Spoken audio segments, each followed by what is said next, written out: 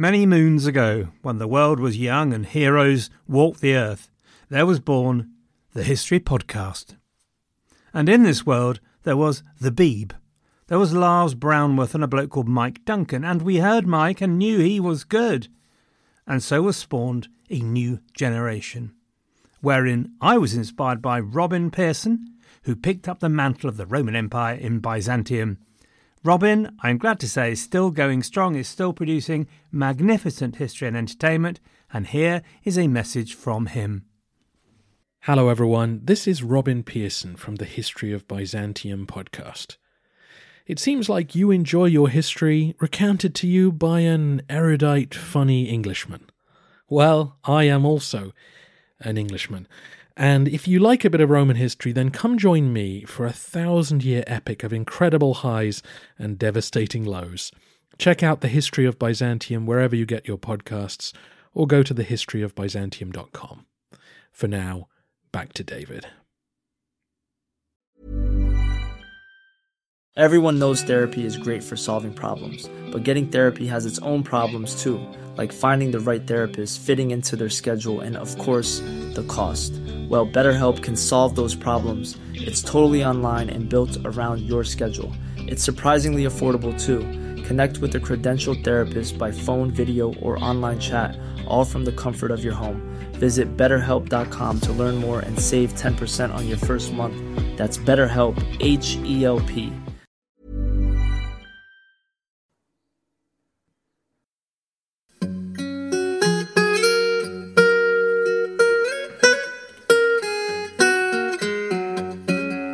Hello everyone and welcome to the History of England, episode 241, The Illness of King Henry.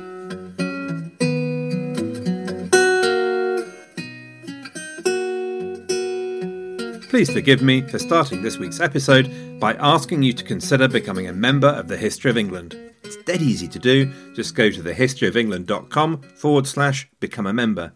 You immediately get access to 26 hours worth of podcasts from me, everything from diplomacy, wills, biographies, nationalism, and a complete history of Scotland. We've just reached the 12th century. The wars of independence loom ahead of us. You get over 90 minutes of new podcasts each month, transcripts and quizzes, and it's as cheap as chips. You might reflect that by so doing you're also supporting the free History of England podcast, though honestly I suspect I'll keep doing that come fire or indeed, even worse, white horses. Promise me you'll think about it anyway, and remember thehistoryofengland.com/become a member. Meanwhile, Agora Podcast of the Month is a great biography podcast by a man of wit and intelligence, Tom Daley. It's called American Biography, and it's an exploration of the history of the United States told through the lives of influential individuals who helped shape it, but are perhaps not as well remembered as they should be. You can find the website at americanbiography.webs.com. Go and give it a go. We've been a little distracted from the main story, have we not, over the last couple of episodes?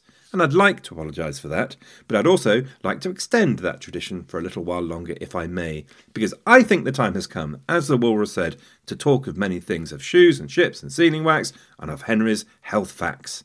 It's a favourite topic, is it not? Seriously, there is so much talk out there about Henry's waistline, even Ian Botham would have been envious. But by 1539, the king's health, physical and mental, was indeed becoming something of an issue. And the king's health would probably have a direct and significant impact on politics and the future of England. And so, as the newspapers say, it's surely in the public interest. Not just prurient intrusion into people's private lives to increase sales. No. So, all the discussion about Henry and his health sits against the backdrop of his later years.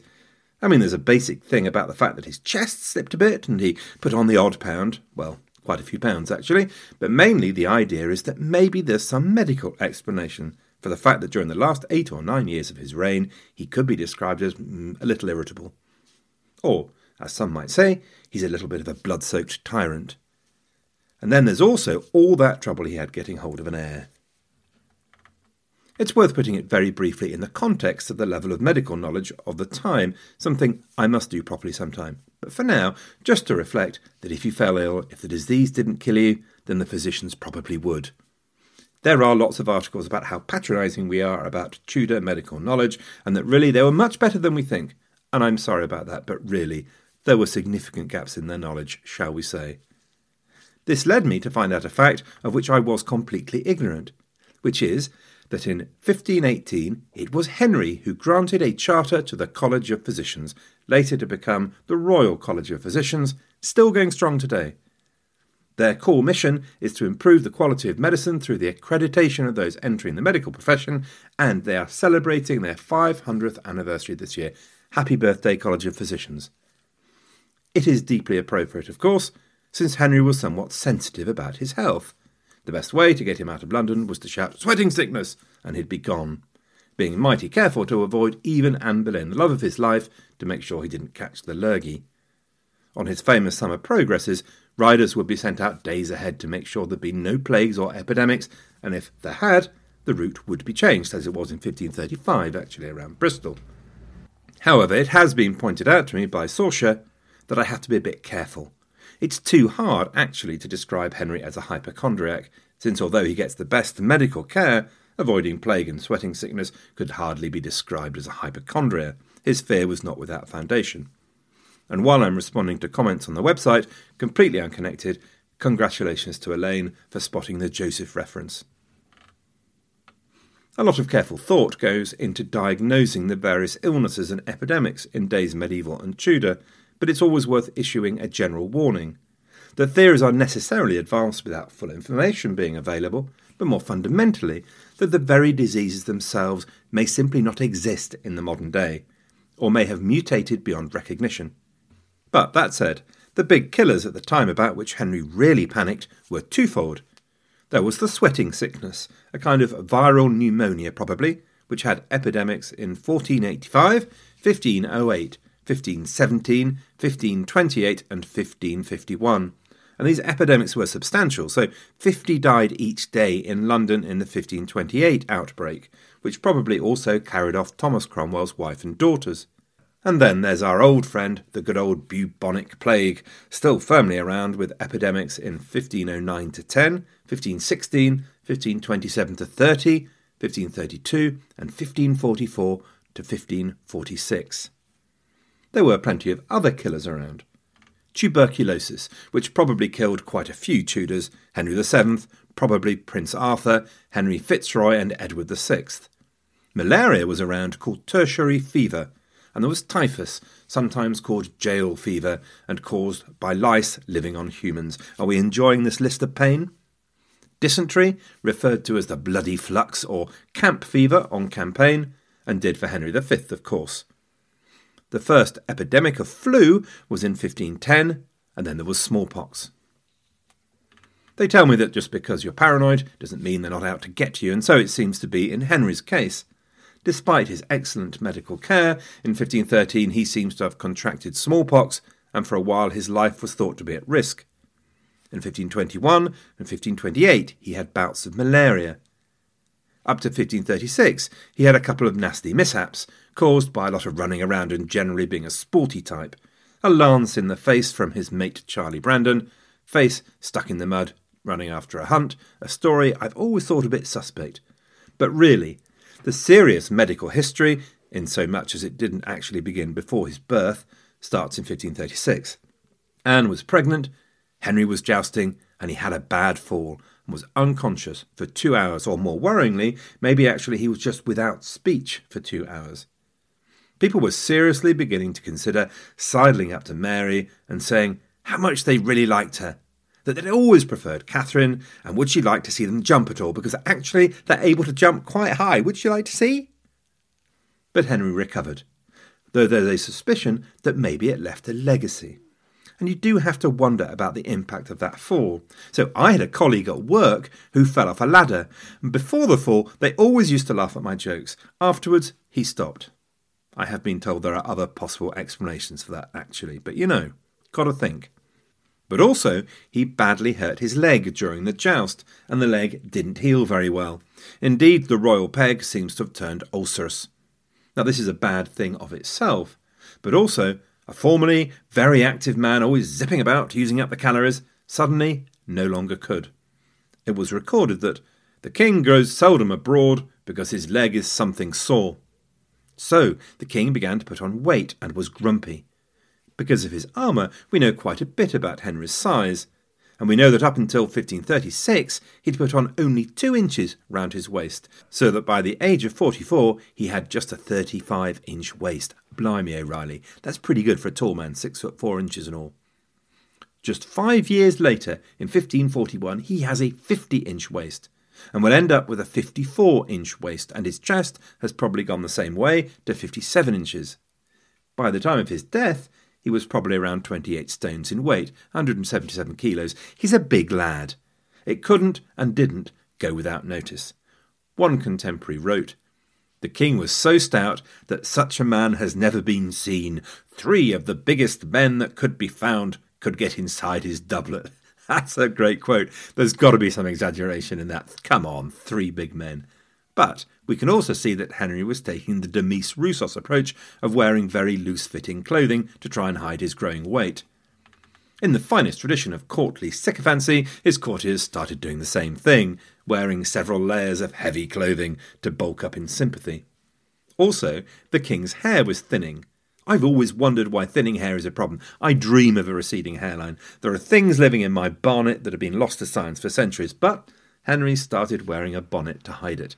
And so his courtiers did so too. Seriously, did they have no shame? Now, normally, someone somewhere faced with this kind of increase in weight would mutter something about the lad being on the pies, and in Henry's case, they would not be far from the truth. Because Henry's appetite was prodigious. His love of red meat was prodigious too. Now, one of the myths you can consign to the dustbin of history is Charlie Lawton's chucking of chicken bones onto the floor, of the vulgar and coarse king tearing at food with the grease running down his chin. There's every reason to suppose that Henry was more than usually good-mannered. Very often he would prefer to eat in his private chambers, as it happens, rather than feasting with the court, and his servants would come round offering plates of various courses. And it's not that he wouldn't eat vegetables and things, although at the time veggies were not considered particularly good for you, prone to make you sad and give you wind, apparently. But nonetheless, maybe that'd be a first course. After that, he'd plough into all manner of birds, including things like gannet and swan, and then the red stuff, beef and oxen, lamb, black pudding. There'd be a lot of fish, along with bread and ale. But Henry was particularly keen on red wine, which meant a lot of visits to the closed stool, as it were, the loo, toilet, going to see a man about a dog, whatever phrase you use, and also it gave him a tendency to be dehydrated. It's a diet that had an impact, and I'm going to get graphic here, so if you don't want to hear about enemas, turn away now. The diet gave Henry bad and painful constipation, so, once again, it meant many long visits to the closed stool, along with one of his 2 gentlemen, in particular his grooms of the stool. From 1536 to 1546, this was a man called Thomas Heneage, and as we've seen, his proximity and access to the king gave him considerable power and influence. But in fact, by 1539, Heneage's influence appeared to be waning, probably because he was wanting actually to retire back to Lincolnshire. The coming guy was the much younger man supposed to be his deputy, one Anthony Denny, who was 38 in 1539. Denny it was who came to head the Privy Chamber and control the chamber finances from the early 1540s, who was at Henry's side as he reacted to his new bride Anne of Cleves, and would have a very significant role at the time of his master's death. He also happened to be a client of Thomas Cromwell's. However, and this brings us to the graphic bit, it was Thomas Heneage who reported to Thomas Cromwell in 1539 that the king had a real problem with a severe bout of constipation, and so the physicians were called. They prescribed an enema, a pig's bladder with a greased metal tube fixed in it, which was inserted into the king's anus. The pig's bladder contained a pint of a solution of salt and herbs. It would stay so inserted for 2 hours. Sounds hideous. But apparently it worked. Henry retired to bed, and as Heneage reported, slept until 2 o'clock in the morning, and then his grace rose to go to the stool, which had a very fair siege. Well, glory be. Though the recurring problem led to piles, for which rhubarb was prescribed. Rhubarb, as it happens, would be a constant companion for Henry, since it was also agreed to be a good treatment for the choleric condition from which the king was supposed to be suffering more generally. The more serious problem by 1540 was his leg ulcer. It could well be that the jousting accident in 1536 had dislodged pieces of bone, and these led to open, seeping and often smelly leg ulcers. In 1538, there was another very nasty scare. The ulcers were constantly trying to heal up, you see, and in 1538 they apparently managed it, and the result turned out to be worse. For 10 or 12 days, the humours, which had no outlet, were like to have stifled him, so that he was some time without speaking. Henry was reported to be black in the face and in great danger, and it could be that a blood clot had reached a lung. Arguments about whether it was Mary or Elizabeth who should succeed him were breaking out all over court, before the king miraculously recovered. By the time Henry met Anne of Cleves, then, he was fat and suffering. But it would get worse through his reign. For the sake of completeness, I'm going to carry on and ignore where we are in time. Henry was in constant pain, or at least discomfort, from here on, with less and less exercise going on. His leg ulcer had to be regularly treated and drained, which was sore, and he was rarely without his gold-topped staff, along with some handy accessories, actually, such as a pomander, or one which had an ink pot and pen in it. Later on, from 1545, as he slid towards his death in 1547, and during his marriage to Catherine Parr, he was so fat and immobile that he was transported around his palaces on chairs called trams, an early form of wheelchair, basically. Edward Hall recorded that he could not get up or downstairs unless he was raised up or let down by engine. This was probably some sort of pulley or hoist. He also, incidentally, came to wear spectacles, which is something I did not know. They were called gazings and were clipped to his nose. More seriously, though, the image of the king in his last years after the execution of his penultimate wife, Catherine Howard, in 1542, is of an increasingly paranoid and reclusive king. It was noted how rarely he came from his private chambers to mix with his courtiers. He was irascible, changeable, moody, and in a man quite clearly prepared to execute at the drop of a bonnet, this was a dangerous attribute. For such people, comatose is a much more comfortable condition for the rest of us. Here's a quote from 1541, when once again the ulcer closed up, and it shows not just a physical worry that people had, but how folks worried about his behaviour. The king's life was really thought in danger, not from the fever, but from the leg, which often troubles him because he's very stout and marvellously excessive in eating and drinking, so that people worth a credit say he is often of a different opinion in the morning than after dinner. Ryan Reynolds here from Mint Mobile. With the price of just about everything going up during inflation, we thought we'd bring our prices down. So to help us, we brought in a reverse auctioneer, which is apparently a thing. Mint Mobile Unlimited Premium Wireless. How to get 30, 30, bit to get 30, bit to get 20, 20, 20, bit to get 20, 20, bit to get 15, 15, 15, 15, just $15 a month? Sold! Give it a try at mintmobile.com/switch. $45 up front for 3 months plus taxes and fees. Promo rate for new customers for limited time. Unlimited more than 40 gigabytes per month. Slows full terms at mintmobile.com. And a change of character in his reign after 1536 has been the subject of debate. Folks have marvelled at the transformation of the dashing Renaissance prince in all his physical and mental glory into a man who appears to be physically moribund and the very template of a suspicious, murderous autocrat, ready at any moment to lash out with his blood-soaked claws and rip out the exposed white throat of a young, innocent courtier who came to his side purely to serve his prince. I'm exaggerating for effect, of course, but you know what I mean. It might well be that you really don't need to look far to explain all of this. You might partly put it down to exaggeration. Yes, Henry did withdraw, but he was feeling poorly and old most of the time. Most of us would be tempted by the thought of staying indoors with a bun and a nice cup of tea, rather than having to pretend to be full of life and friendly to everyone in the presence chamber. Yes, Henry did become changeable and suspicious, but he was dealing with a superbly complicated religious and political situation. Bertzak's explanations are, of course, a little dull, and there's no doubt that there is a massive contrast between the man of the 1540s and the man of the 1510s and 20s. And, of course, there is that other medical consideration, the history of his difficulty in producing an heir with all his wives. particularly, of course, with Catherine of Aragon and Anne Boleyn, both of whom have multiple miscarriages. It does seem a little extreme, though again, Tudor hygiene might go some way to explain the whole thing. But there are other theories. Syphilis used to be a popular one. His ulcer of 1527-8 could have been a broken down growth, which is a symptom of tertiary syphilis. The disease can cause miscarriages and stillbirths. But everyone I have read discounts the idea these days. There seems to be none of the hideous side effects reported on the treatment of the day by mercury, or any sign in the records of this substance being ordered. And nor is there any sign of syphilis in Henry's descendants, which apparently would be likely, if not inevitable. So it's the long grass for syphilis. Next theory up is Cushing's syndrome. This is a hormonal abnormality, very rare. Its symptoms include gross obesity in the body trunk, increased fat around the neck, a moon face, buffalo hump to the back. People with Cushing's can be irritable, easily depressed, they can suffer from anxiety, insomnia, and sudden mood swings. And in 20% of cases, they may even become psychotic, exhibiting paranoia that drives a deep suspicion of everyone around them.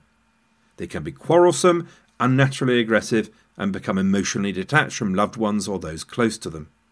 It can also cause impotence, and there is more than a suggestion that Henry suffered from impotence later in life, partly encouraged, I think, by the enthusiasm with which he announced that he still had nightly emissions.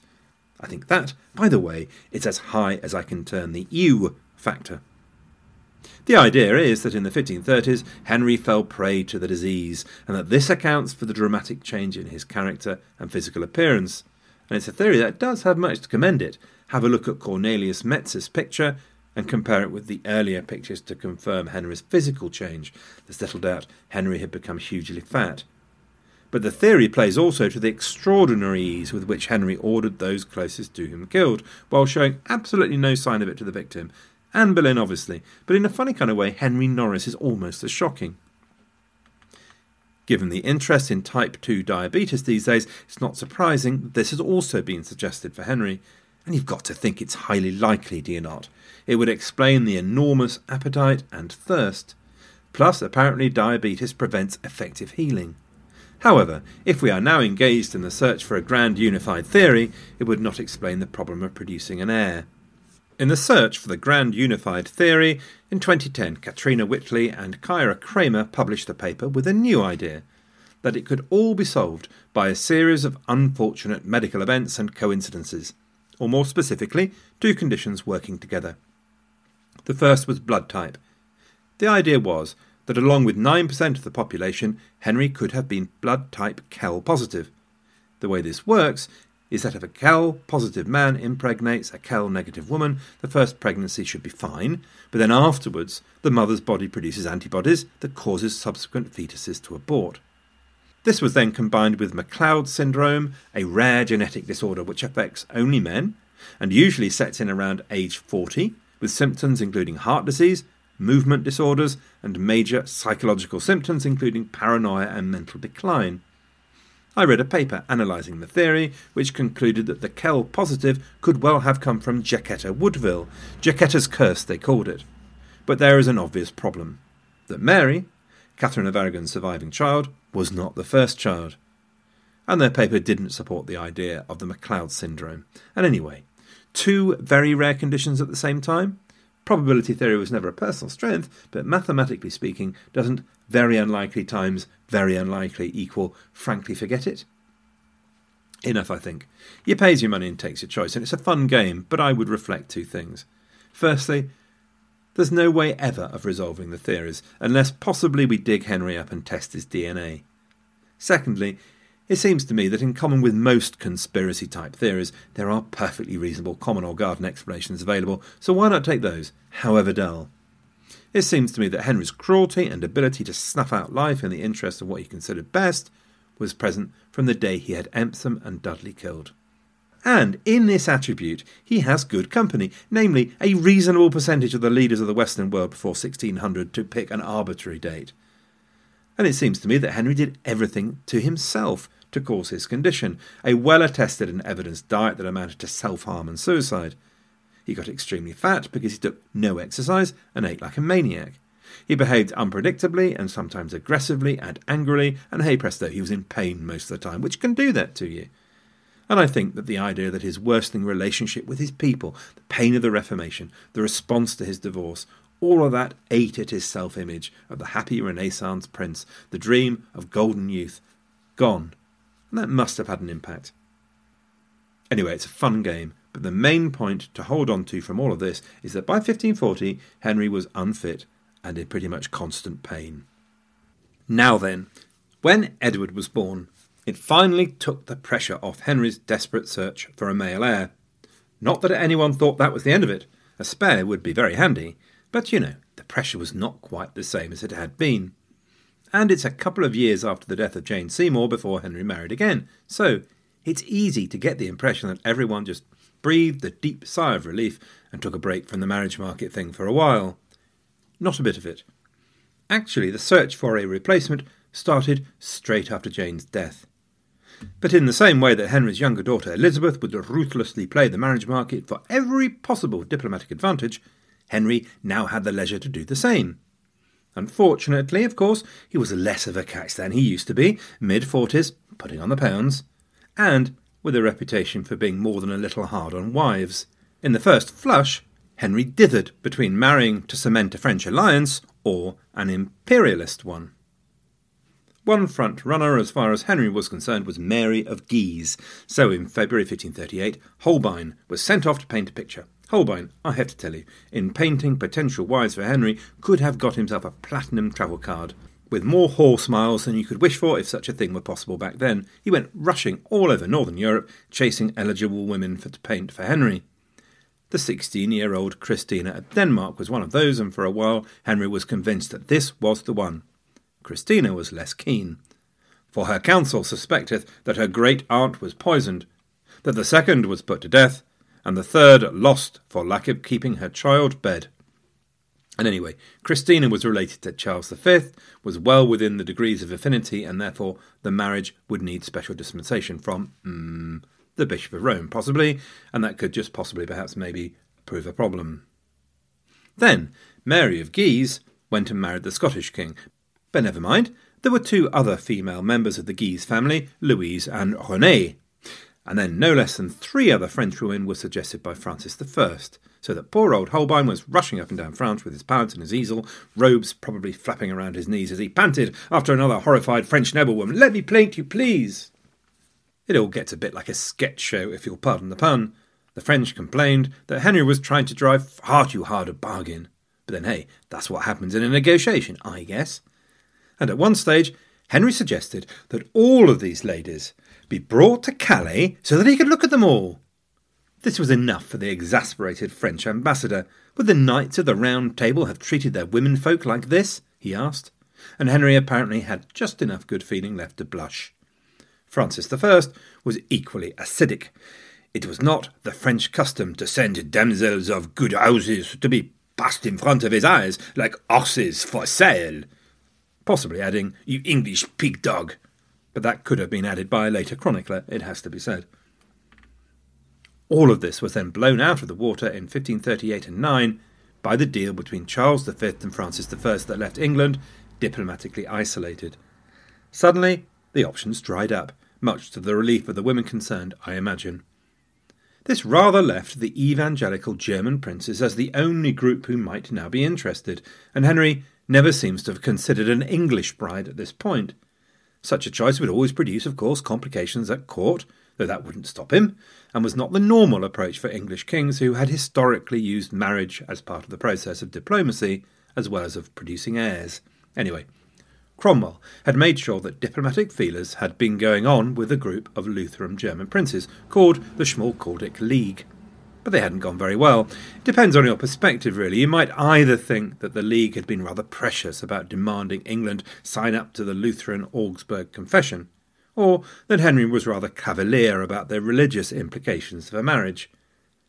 Cromwell had so far been thwarted in his attempt to bring about an alliance with the German princes, now that his favoured imperial route appeared to be stymied.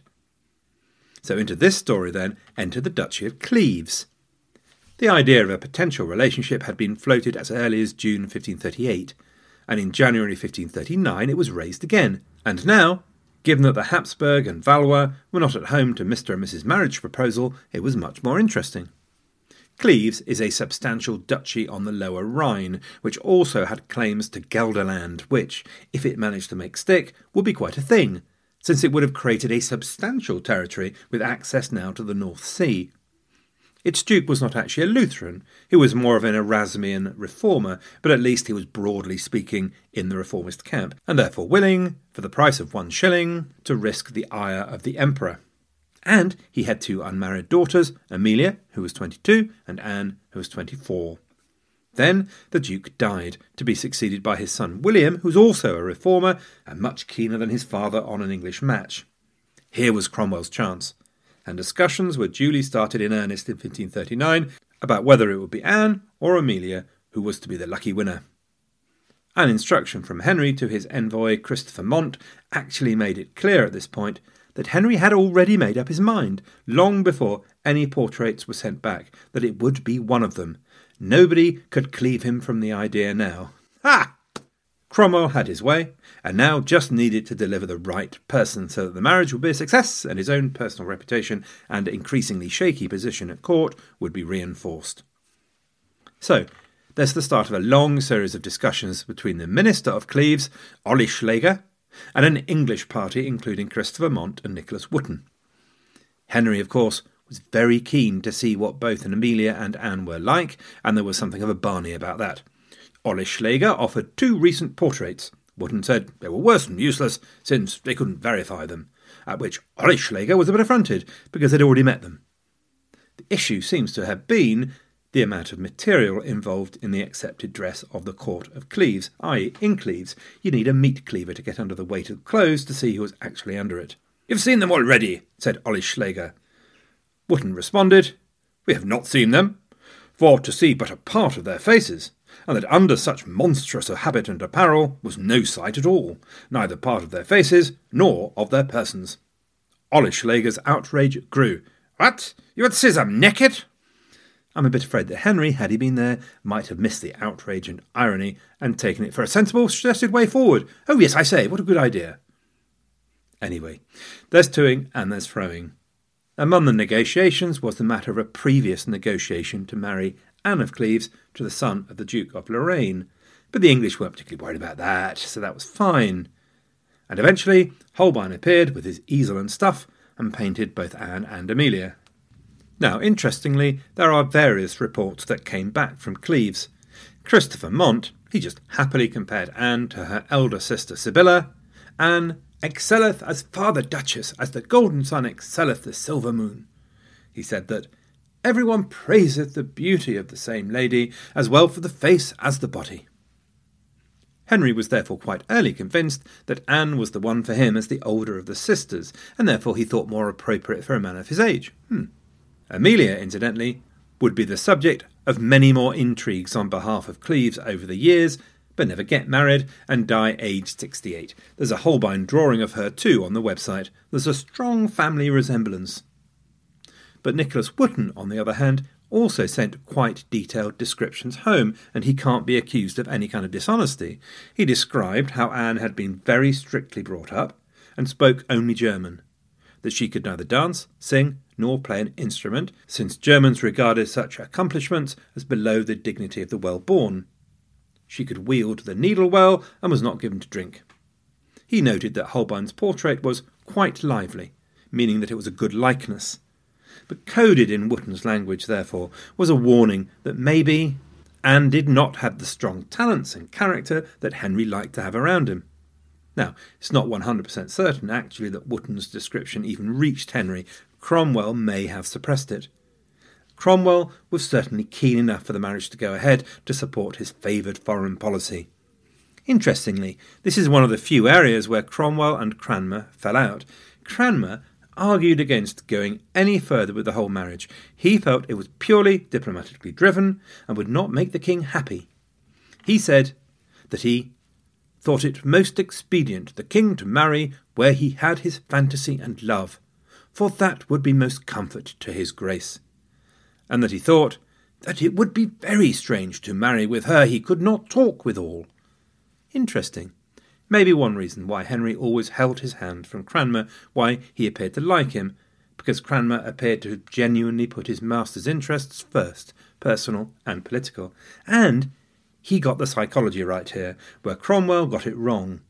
In the light of what happened later, I hope I won't be shouted at for saying that the evidence that Henry and Anne were unlikely to get on was there if anyone had cared to listen. Henry fell for Catherine of Aragon, a strong-minded older woman, and for Anne Boleyn, witty, intelligent, again, strong-minded. But who's to know, I guess. When he saw the portrait, Henry was anyway delighted, and the court noted that his mood improved. Cromwell won some significant concessions towards the Calais evangelicals who were released from prison. Essentially, everybody wanted this to be a success, and therefore, in common with so many such situations, nobody really evaluated the likelihood of success.